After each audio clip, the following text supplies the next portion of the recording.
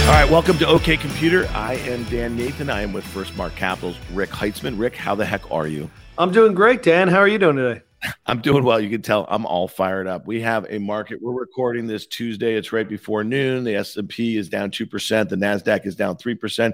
The NASDAQ is approaching down 20% on the year. The S&P is down about 11.5% on the year. So there's a lot of funky things going on in the stock market. We're going to talk a little bit about that. We're going to talk about the macro environment. I really would love to hear some of the sorts of calls that you are fielding from some of the founders of the companies that you are on boards of, that you mentor. And one of the main things is, I think a lot of our listeners know, you started in this business during the dot-com inflation of that bubble and then the subsequent deflation. And you've always had a close eye on public markets. You've given our listeners also a good sense of what you think the lag can be on valuations from public to private markets. So definitely want to hit that. And then we're going to hit this saga with Elon Musk, Twitter, and Tesla. I know you got some hot takes. I got some thoughts on that. But let's get into it, man. When the market's down like this, without any real news, we know that the Fed has their meeting next week, and Fed fund futures are pricing in a 50 basis point hike. This would be the first 50 basis point hike from the Fed. You ready for this? Since May of 2000. That is a month or two after the NASDAQ topped out in that dot-com top there. Curious your thoughts right here, because I think it's kind of interesting to bookend these two things. And we'll talk about the macro a little bit, but the markets are messy right now, no doubt about it. And I'm curious what this Fed hike means to you at a time where markets going lower, inflation readings are still really hot, and the level of uncertainty on the supply chain front, on the inflation front, and on the geopolitical front has never been hotter. I completely agree. There's so many things going on out there in the world, politically, geopolitically. Fortunately, there's a little bit more stability given the French elections on Sunday, but you're still seeing a lot of moving parts, and you're seeing the end of COVID. And what does that mean, both economically as well as socially? And there's just so many cross currents. I'm hoping the Fed doesn't overreact. When you look back, it's amazing that I was in a similar chair approaching 22 years ago as at least the NASDAQ started to melt down and the tech sector started to melt down in early 2000, and the Fed started raising rates. It was probably the worst thing that could have happened because it provided instability in a market that needed stability. When you're unsure how much of the market instability is geopolitical versus inflation versus everything else, why add more instability? The Fed should be there to be a ballast in the economy and not to create more stability. You say that, but the Fed's dual mandate is stable prices and full employment. They have full employment. What they don't have right now are stable prices. The irony is that pre-pandemic, the Fed was desperate to get inflation above 2%, at least the way that they read it. Right now, you know that we had that last CPI reading of 8.5%. Now, maybe we've hit peak inflation, but the issue here is if they don't act, then the idea that we have double-digit inflation readings, that would just screw up every model that they have, because then we're in for this stagflationary environment. One of the things that is almost a certainty from the shooting war that we have in Europe is that Europe will go into a recession. So then the question is, how much further after the U.S.? If you have slower growth and higher prices, let me tell you something. That's what I think is going on in the stock market right now. That's why you're seeing this value compression, especially in unprofitable names, the names that need to rely on borrowing a great deal more. And so again, to quote the dude, it's a very complicated case, Maud. There's a lot of ins, a lot of outs, and a lot of what have yous. But what sort of questions are you fielding right now? And I know a lot of the guys and gals that you work closely with, and you're on some boards and you mentor a lot of young founders. This must be confounding for them, because you and I are trying to make some sense of it right here. And we've been through these cycles, and these guys are trying to operate businesses throughout this. So just curious to hear, what level of panic does a NASDAQ down 20% put into like private tech founders?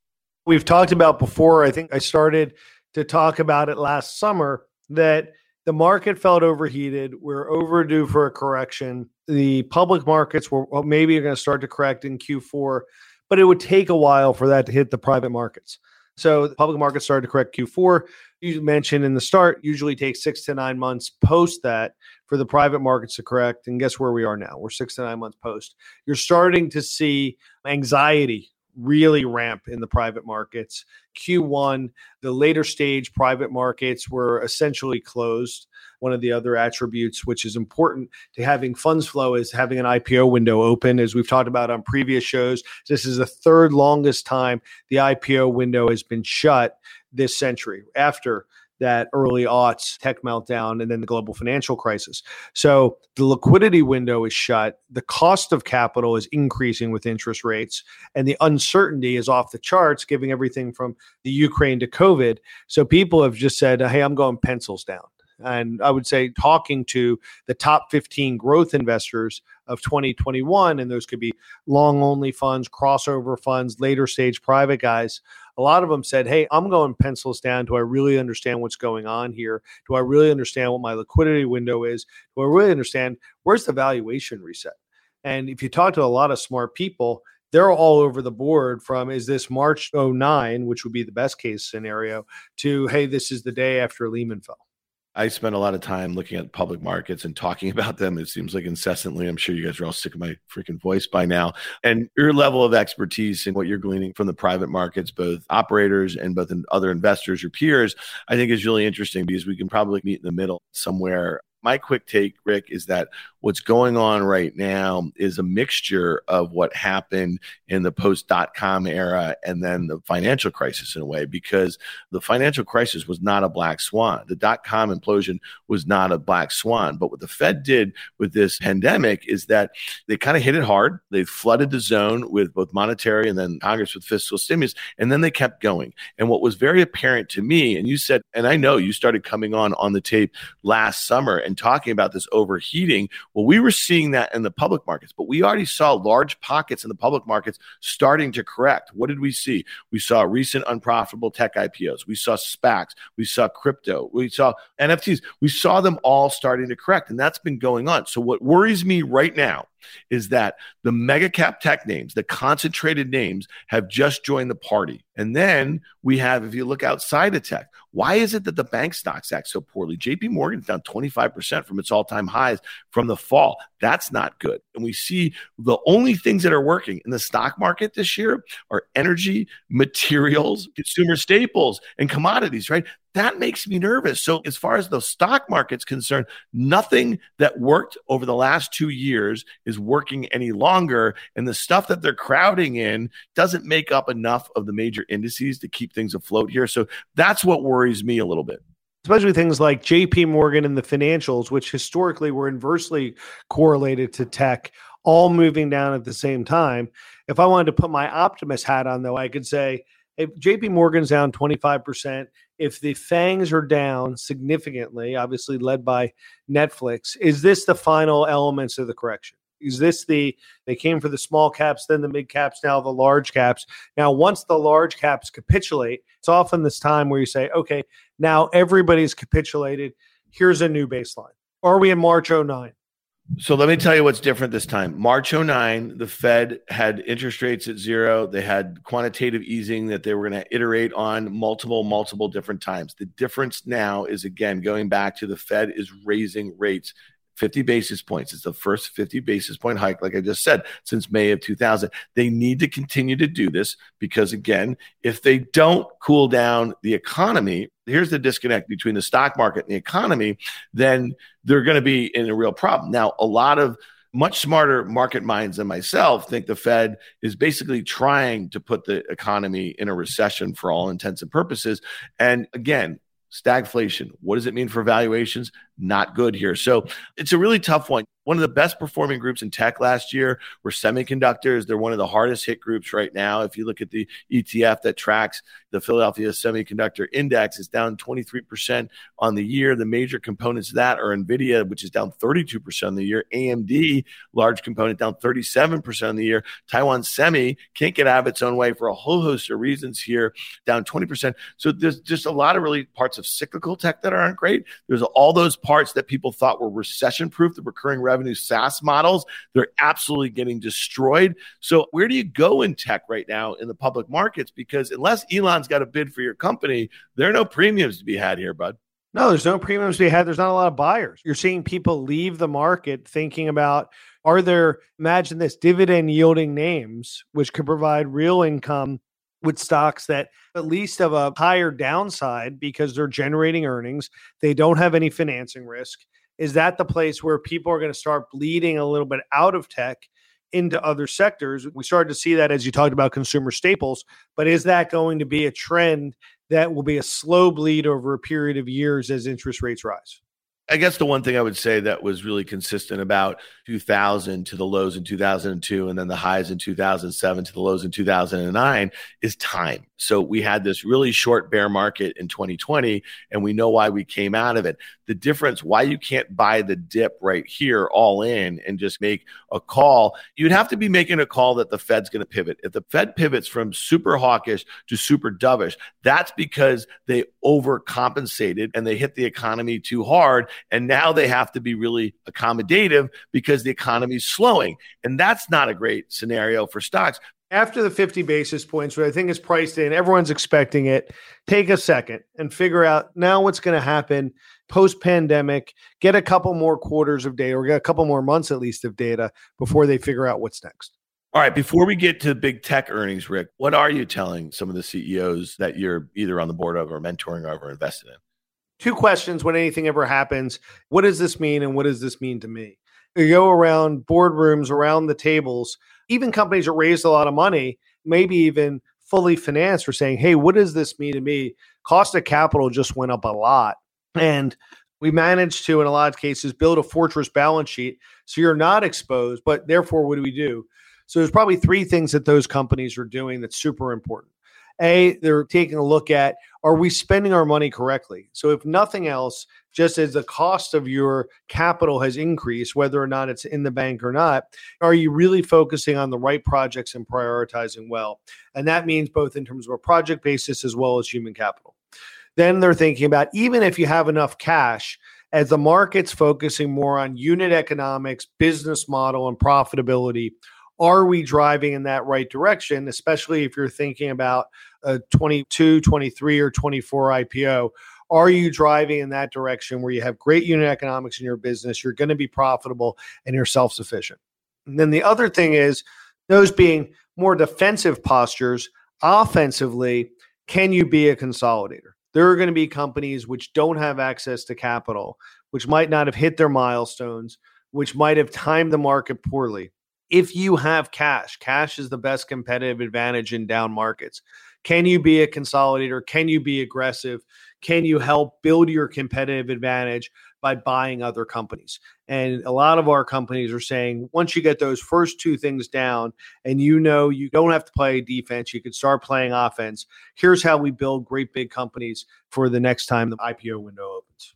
So some strategic M&A, you think, in the private markets? That's a pretty decent segue to this thing. I don't know if you and I have talked about it much, but Elon Musk bid for Twitter. The Twitter board agreed to sell for close to $44 billion. It sounds like they didn't have too many other options to do that. I found this thing pretty curious overall. There's some rumblings that maybe Jack Dorsey, the founder of the company who's recently pushed out, maybe helped orchestrate all of this. That's a great conspiracy theory. Kara Swisher tweeted this last night, a meme of the Ocean's 11, the original Ocean's 11, to Jack's gibberish that he put out on Twitter about something about state of consciousness or returning something to this. It sounded like something out of a sci-fi thing, that he and Elon are in cahoots here. I mean, I find it all at this point a little much. What's your quick take here? Because Elon, who's obviously tackling some huge issues as it relates to the electric grid and EVs and reusable rockets and all that sort of stuff, this just doesn't seem like one of those existential issues that he's focused on here. The idea that somehow he's been harmed, or his 83 million followers on Twitter have been harmed, that he's been silenced in some way, because there's only been a handful of organizations or individuals that I know have been silenced. And usually that has to do with disinformation or hate speech or stuff that I don't know should be in the town square. I completely agree. So I think Elon, though, we've talked about in prior episodes. So he's the greatest entrepreneur of this century. He's the richest man in the world. Where do you go from there? It's just relevance, right? He doesn't need any more money. Amazingly, the amount of money he's spending on Twitter is irrelevant to him. but relevancy matters. How do I stay in the middle of the conversation? He was nonstop, back to back, every single news show, every single financial news show over the last 2 weeks, and will continue to be part of the conversation. And relevancy is the most precious commodity for people who've already been fully actualized in their career as an amazing entrepreneur, and then obviously financially. So I think that was his take. I think he did a great job in putting the Twitter board in a box that he could have pulled out whenever he wanted and won. He was going to win in all scenarios. He was either going to get the company or he was going to say this incompetent board screwed it up. I was going to buy the company, but they couldn't get out of their own way. And he could have walked and made everyone look silly. So he strategically played it well. And I think that there's a lot of people standing to back him. I know there's been a lot of ink spilled over, does he have backing? What banks would possibly back him? What equity sponsors would back him? The word on the street is there's a lot. This is really important, okay? This is a business that has basically sucked for years, okay? It went public 9 years ago at $27. He's buying it for $54. You can do the math on that. I think it's up 100%. And just so you know, before his bid, the stock at its lows in January, it looked like it was headed back to that 27 IPO price. The company monetizes worse than all their big competitors. The user base is not growing. If he's going to fix basically the bot problem, I don't think that helps growth. I don't think it helps monetization. Obviously, they're going to get smaller before they get bigger. He might have some ideas on subscription and some other ideas, but this is not a great business. And he said that he didn't care about the financials. So then why are all the banks lining up? Okay, I get it. It's debt and they think he's a good credit. Is that it? It's just that he's a good credit? Because let me tell you another thing. All of his money is tied up in Tesla. And as we're talking right now, Tesla's at $900. You know where it was yesterday? It was at $1,000. It was $1 trillion market cap. So basically, $100 billion has been just lobbed off the value of his Tesla holdings or the entire market cap. You can do the math on his holdings of north of 27%. I just think there's risk there that no one's really paying attention to. The guy has also had massive margin calls over the last few years or so. So if this stock were to do what Facebook did, get cut in half from September to where it is right now, he's got some problems here. And Tesla shareholders should be worried because when you put up your stock for margin, if you have a margin call, well, the banks sell the stock. And if they do that, you might have a cascading effect, which would put a lot of Tesla shareholders in a bad position for no reason fundamental to the company that he is the CEO. I think that's true. I don't think it'll come to pass. I don't know if you're the CEO of Tesla, $1 trillion company, you're the CEO of SpaceX, which is a multi-$100 million company, Not Boring Company is a several billion-dollar company. Twitter, at least, is a several billion-dollar company. Who's the bank that's going to cross him? So although he's had margin calls in the past, I think he has plenty of liquidity, and I think it's going to be hard for any bank to cross him. The same reason that he's able to pull together the financing for this deal, because everyone wants to be in business with the greatest entrepreneur of the century. Stick around. When Rick and I come back, we are going to preview big cap tech earnings that we get this week of the FMAGA complex. You know them: Facebook, Microsoft, Apple, Google, and Amazon. So stick around.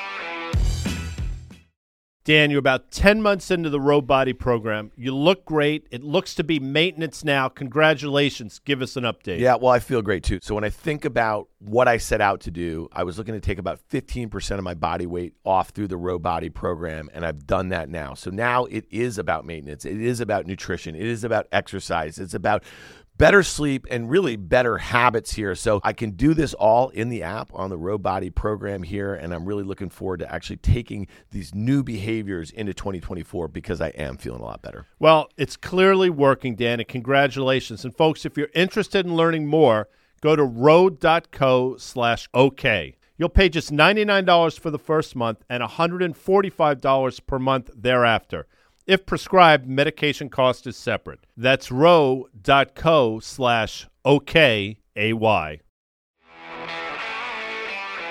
Let's talk a little bit about tech earnings here, Rick. For you, kind of straddling both public and private markets, how closely are you going to watch Tuesday?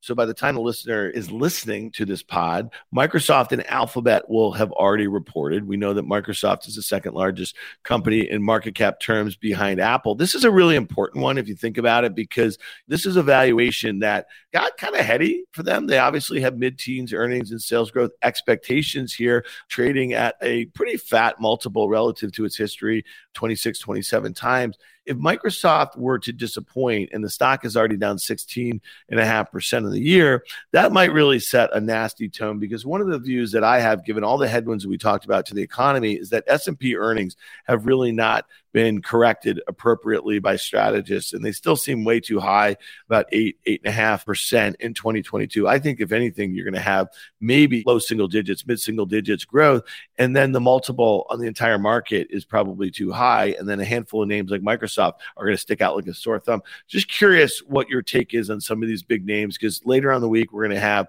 Amazon, Apple, and Meta, which is the Facebook. Is this going to be a week that will be long remembered in the market, Rick?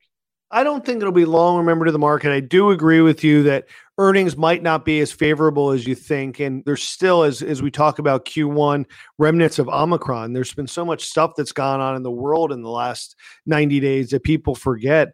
COVID was back and raging in the beginning of the first quarter. You're going to see a lot of those elements pop up. I'm probably less interested in Microsoft. Is they're an enterprise brand, somewhat reliant on enterprise growth, which has been choppy for all the reasons we've talked about. I'm much more interested in Meta, Apple, and Amazon, which are reflections of consumer confidence and even premium consumer confidence, with Apple being an accessible luxury, to a certain extent, the other names being that also. So what's going to happen there? And then obviously with a lot of companies in the media and advertising landscape, what's Meta going to say about user growth and monetization in a more privacy-driven world? I think it could be a tough week for the media and advertising stocks. As we're speaking, Meta is making a new 52-week low. It's down 44% on the year. And I think really what's important, I had Dan Benton. I know you know Dan. He was Andor Capital founder for years. He ran that from 2001 to 2016. And prior to that, he was with Pequot and very successful or very prominent tech analyst in the 80s and early 90s. And he and I were discussing the tech landscape a little bit yesterday on the tape. And I got to tell you, when I think about the fact that Facebook was trading at an all-time high on September 1st, 2021, and since then has been cut in half. And there wasn't a single analyst on the street who rated the stock anything but a buy. There weren't many holders who didn't think that the company was really very cheap relative to many of its peers. And here we are. It's lost $500 billion in market cap. And that's one of the things why I've just had a real bug up my ass about Microsoft, Apple, Google in particular, because the crowding in those three names has really presented, I think, a lot of risk for the broad market. Because if one of those or two of those were to have a material guide down for the balance of the year, then we're kind of in a box here, man. There's no coming out. There's no buying the dip, because time is going to be the thing, I think, that helps work us out of that. Because you just said it. If Microsoft, and we already know that there's been lots of trepidation about PC demand. Which one are you most scared about? If you had to say one of these folks will create systematic market risk, who are you most scared about?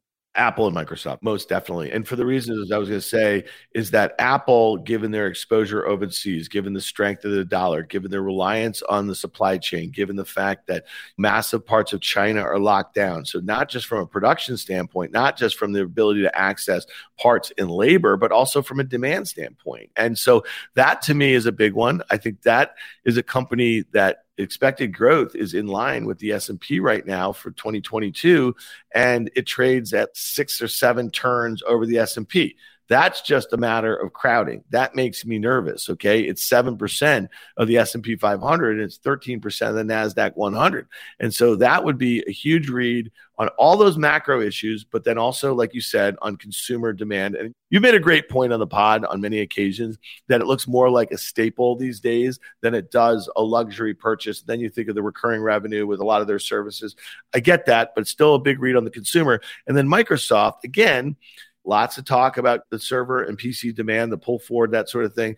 If they were to guide down and giving the recurring nature of their business model now, if we were to have a real disappointment, that thing's going lower. That thing's going to like 250. Apple's probably going to 140. So maybe another 10% for each of them. If they each go down like that over the next few weeks, the S&P is going lower. And then I guess the point is, how does the market recover? It needs the generals. And if the Fed doesn't have a pivot for the right reasons, I think it's time that makes it kind of work itself out. And so I think returns are shot for 2022 in the stock market. There might be some great trading opportunities in some of these names that are down 60, 70%, much smaller names. But I think from an investment standpoint, you better think about dollar cost averaging those names that have those huge moats, those huge balance sheets, the great managements, and will come back, but they just might not come back right away.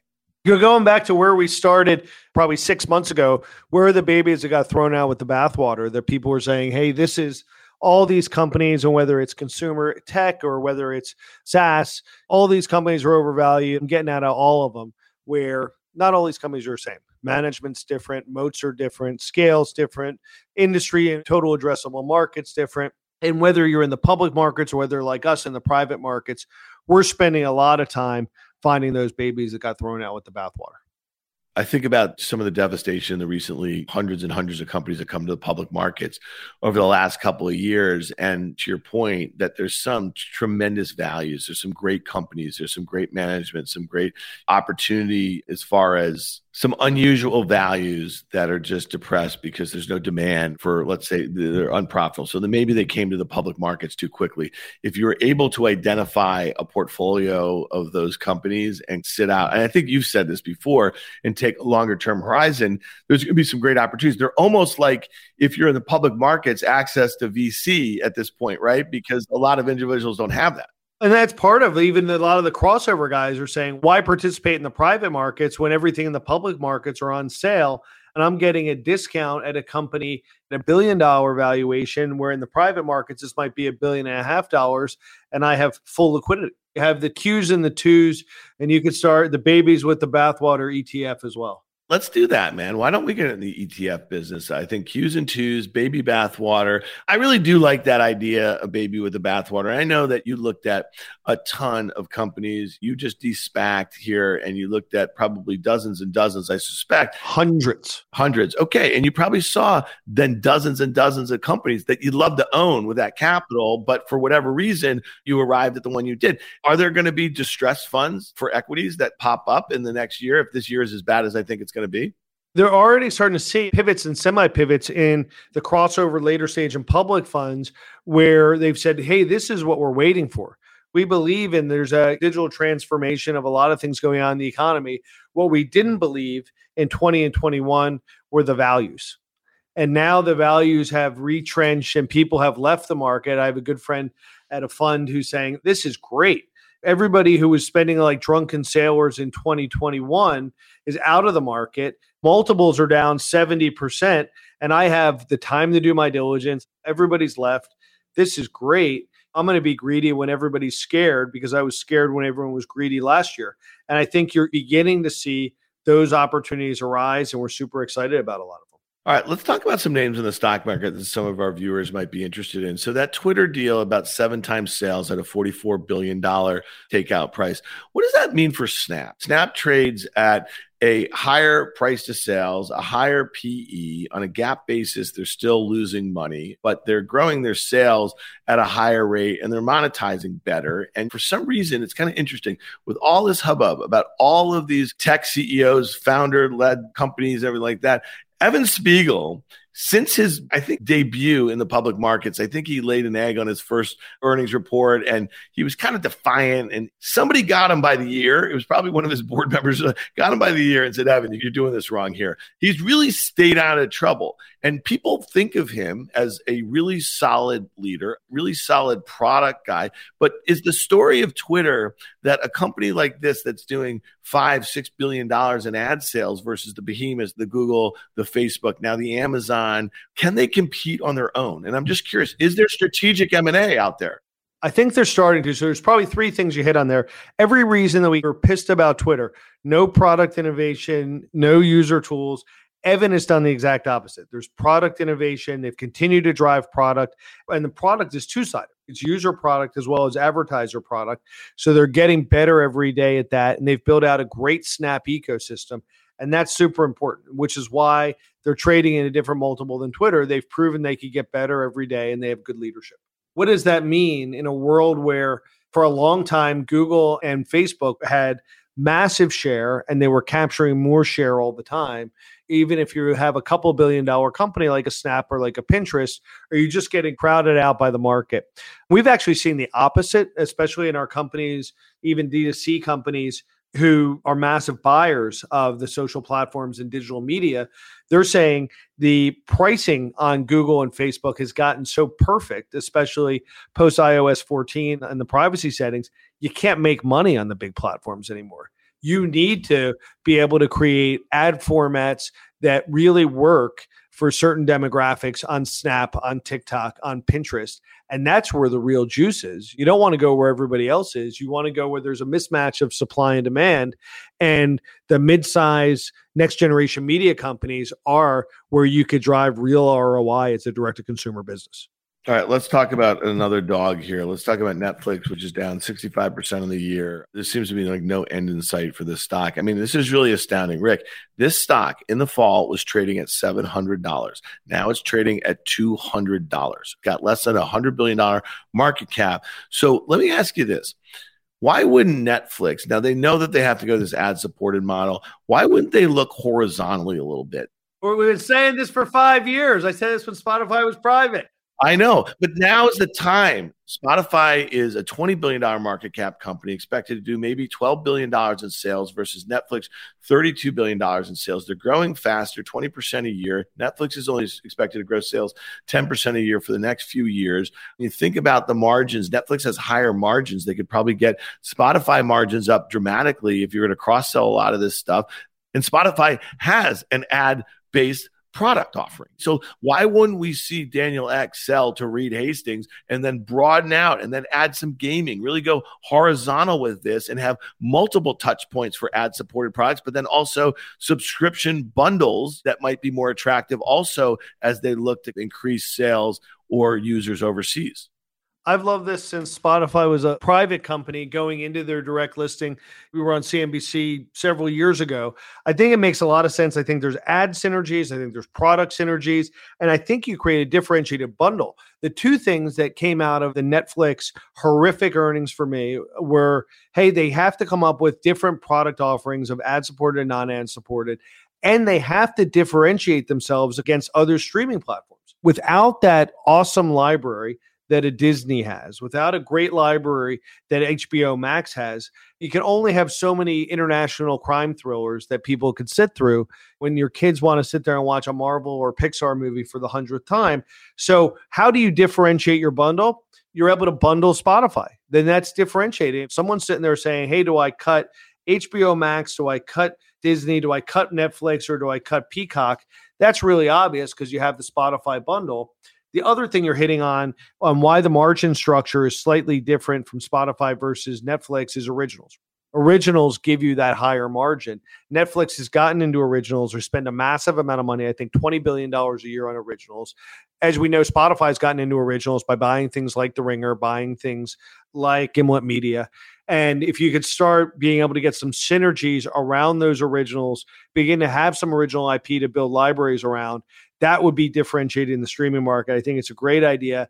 If they hated it in a bull market and they hate it in a bear market, I think someone's asleep at the switch at Netflix.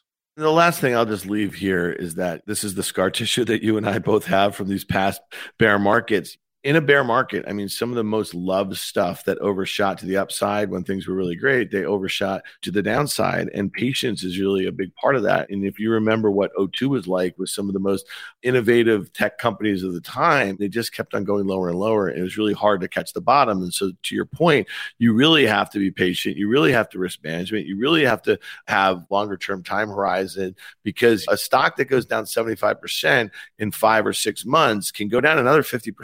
Just a fact. This stock was trading, I think, at the lows of the pandemic at 200. It's trading at 436 now, and it was trading at 1762 in mid-November. Nothing's ever as good as bad as you think. We're not trying to call the bottom here, but we're trying to find some names that we think might have been overshot and put babies with the bathwater. You take the longest view in the room and trust the process. I really appreciate it, Rick, from FirstMark Capital. Thanks, and we'll see you all next week. Thanks a lot. See you soon, Dan.